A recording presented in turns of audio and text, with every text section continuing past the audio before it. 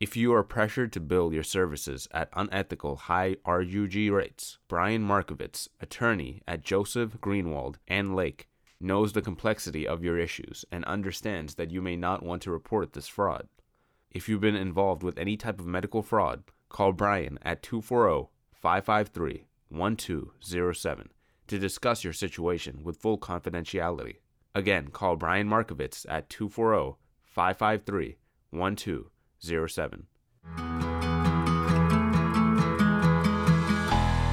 This is an APTA podcast. Defining Moments spotlights a particular moment, incident, or case that either led the writer to a career in physical therapy or confirmed why he or she became a physical therapist or physical therapist assistant.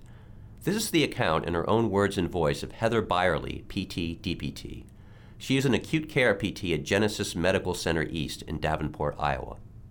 The title of my essay is Life as a PT Begins at 40. I'll never forget a woman I met during my acute care internship when I was in school to become a physical therapist. She'd sustained a spinal cord injury from a fracture of her T7 vertebrae, secondary to undiagnosed metastatic breast cancer. Her courage, determination, positivity, and perseverance never wavered. She worked incredibly hard and refused to give up. Within a couple of weeks, she'd made it from the acute floor to acute rehab. 3 weeks later, she returned home to her family.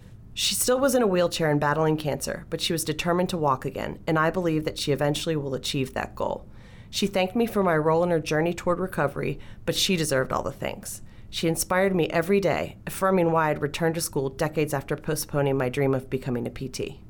The word postpone is key. I never quite gave up on that dream, but neither did I have a great hope as time went on that it would ever happen. The truth is, if anyone had told me 22 years ago that late last year, at age 40, with 3 sons in college, I'd earned my Doctor of Physical Therapy degree, I likely would not have believed it. Throw in the facts that I've now got a great job in acute care and that all my kids are working towards becoming PTs themselves, and I'd have been amazed and gratified by our roles in repaying a profession that has given my family so much over the years. Let's start at the beginning, my high school graduation. I already wanted to become a PT. I'd won a college scholarship and was ready to embark on that path. Life, however, had other plans for me. I fell in love, and my husband Eric and I soon started a family. I gave birth to Cody, Alex, and Kyle in quick succession, and I chose to stay at home with them until they'd all started school.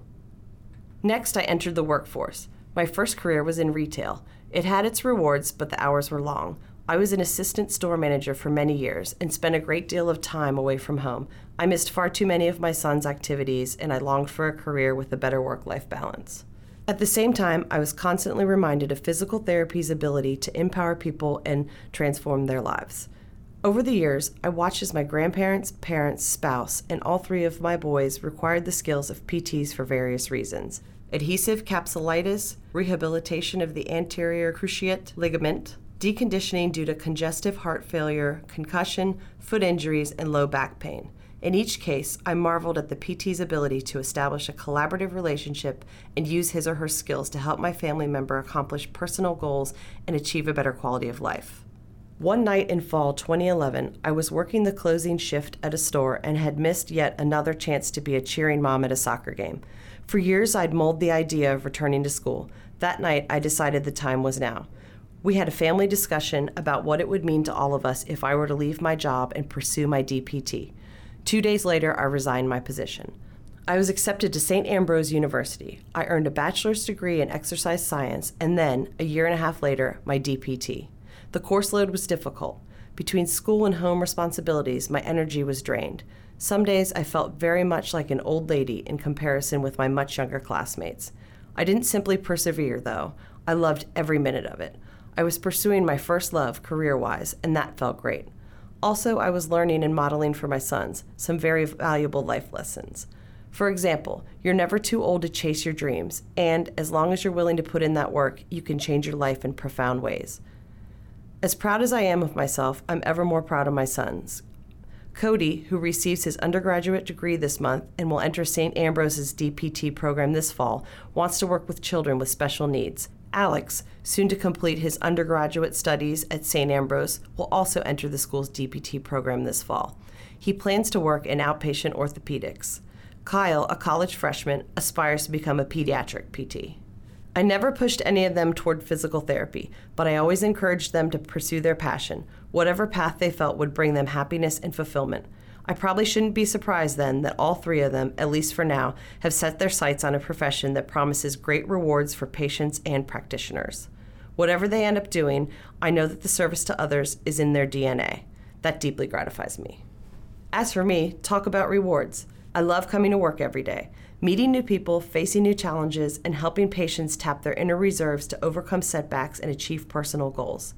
Nothing is more rewarding than seeing the look of astonishment on a patient's face when he or she realizes that a seemingly unachievable task wasn't impossible after all.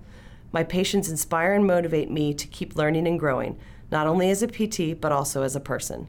As far back as my teenage years, I thought it would be great to be a PT. It took me a long time to turn that ambition into a reality, but I've come to discover something that I dared not hope during all those years that my dream was deferred.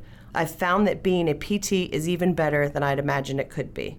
I recall the woman who inspired me so much when I was in PT school, and I think to myself, what a tremendous privilege it is to partner with patients as they make their journeys of self-discovery and reclamation.